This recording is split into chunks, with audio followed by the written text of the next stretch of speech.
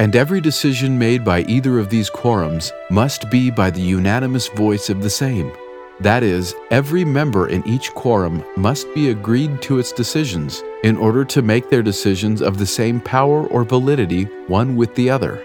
Doctrine and Covenants, section 107, verse 27.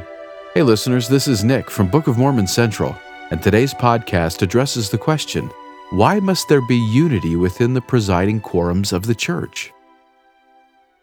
In the early years of the church, the structure and organization of the priesthood and leadership was constantly being adapted by revelation in order to meet the needs of the rapidly growing body of saints.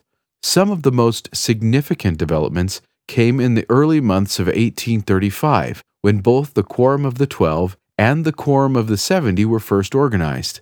Soon afterward, in the spring of 1835, Joseph Smith received revelation regarding the priesthood, with special emphasis on how the new presiding quorums were to operate and work with the First Presidency, which had been previously organized in 1832, to administer to the needs of the church. This revelation was combined with previous revelations on priesthood offices and administration to provide an up-to-date guide for the early leaders to follow. Doctrine and Covenants, section 107, constitutes that combined revelatory text.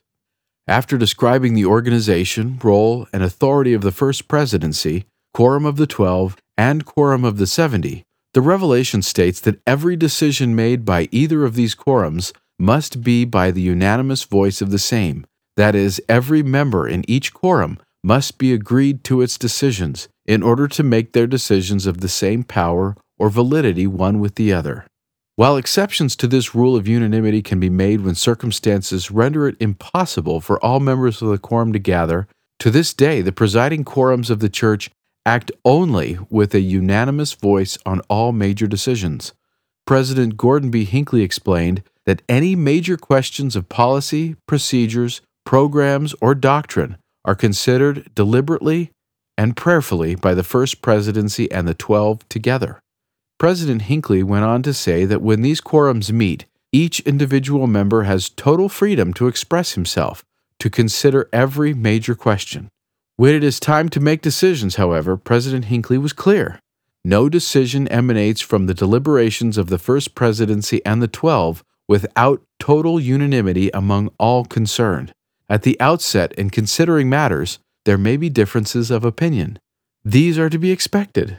These men come from different backgrounds. They are men who think for themselves.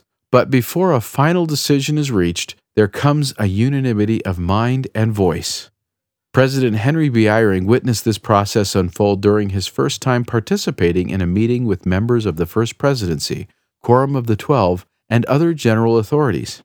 Approaching the meeting with a Harvard Business School background, he said, "People were disagreeing with an openness that I had never seen in business. The discussion was more open than anything I had ever seen in the groups I had ever studied in business." President Eyring said that as the discussion ensued, he witnessed a miracle. Then after a while, the conversations cycled around, and they began to agree. And I saw the most incredible thing. Here are these very strong, very bright people, all with different opinions. Suddenly, the opinions began to line up. And I thought, I've seen a miracle.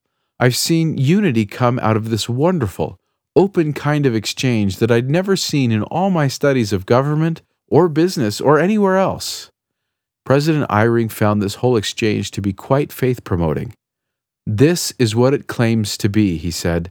"This is the true church of Jesus Christ. Revelation is real." According to the revelation given to Joseph Smith, the unanimous voice of the presiding quorums of the church is required in order to make their decisions of the same power or validity one with the other. Thus, statements given by individual church leaders may not necessarily constitute doctrine.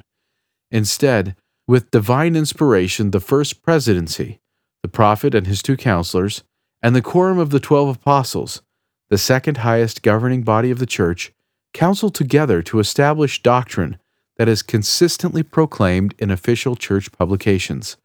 This doctrine resides in the 4 standard works of Scripture, the Holy Bible, the Book of Mormon, the Doctrine and Covenants, and the Pearl of Great Price, official declarations and proclamations, and the Articles of Faith. As Elder D. Todd Christofferson has noted, the objective is not simply consensus among council members, but revelation from God. It is a process involving both reason and faith for obtaining the mind and will of the Lord. Striving for unanimity is what forces each individual member of the presiding quorums to set aside their personal feelings and desires and seek out the Lord's will. They seek unity not only among themselves but with God. That was the miracle President Eyring had witnessed, several bright and strong-willed individuals submitting their will to God, thus allowing the Spirit of the Lord to guide and inspire them toward unanimity. In leading the church in this way, the apostles operate in accordance with the mind and will of the Lord and Savior.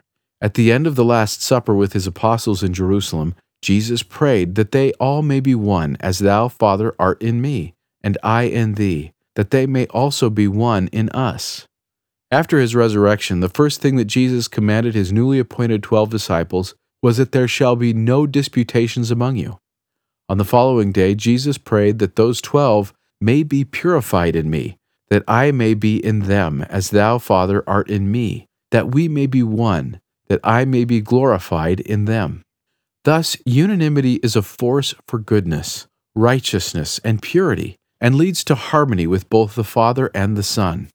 This administrative process, which is followed scrupulously in the Lord's Church, ensures that established doctrines and policies do not simply reflect the opinions or agendas of specific individuals.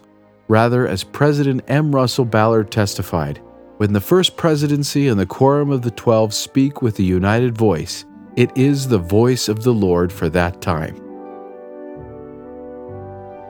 Thank you for listening.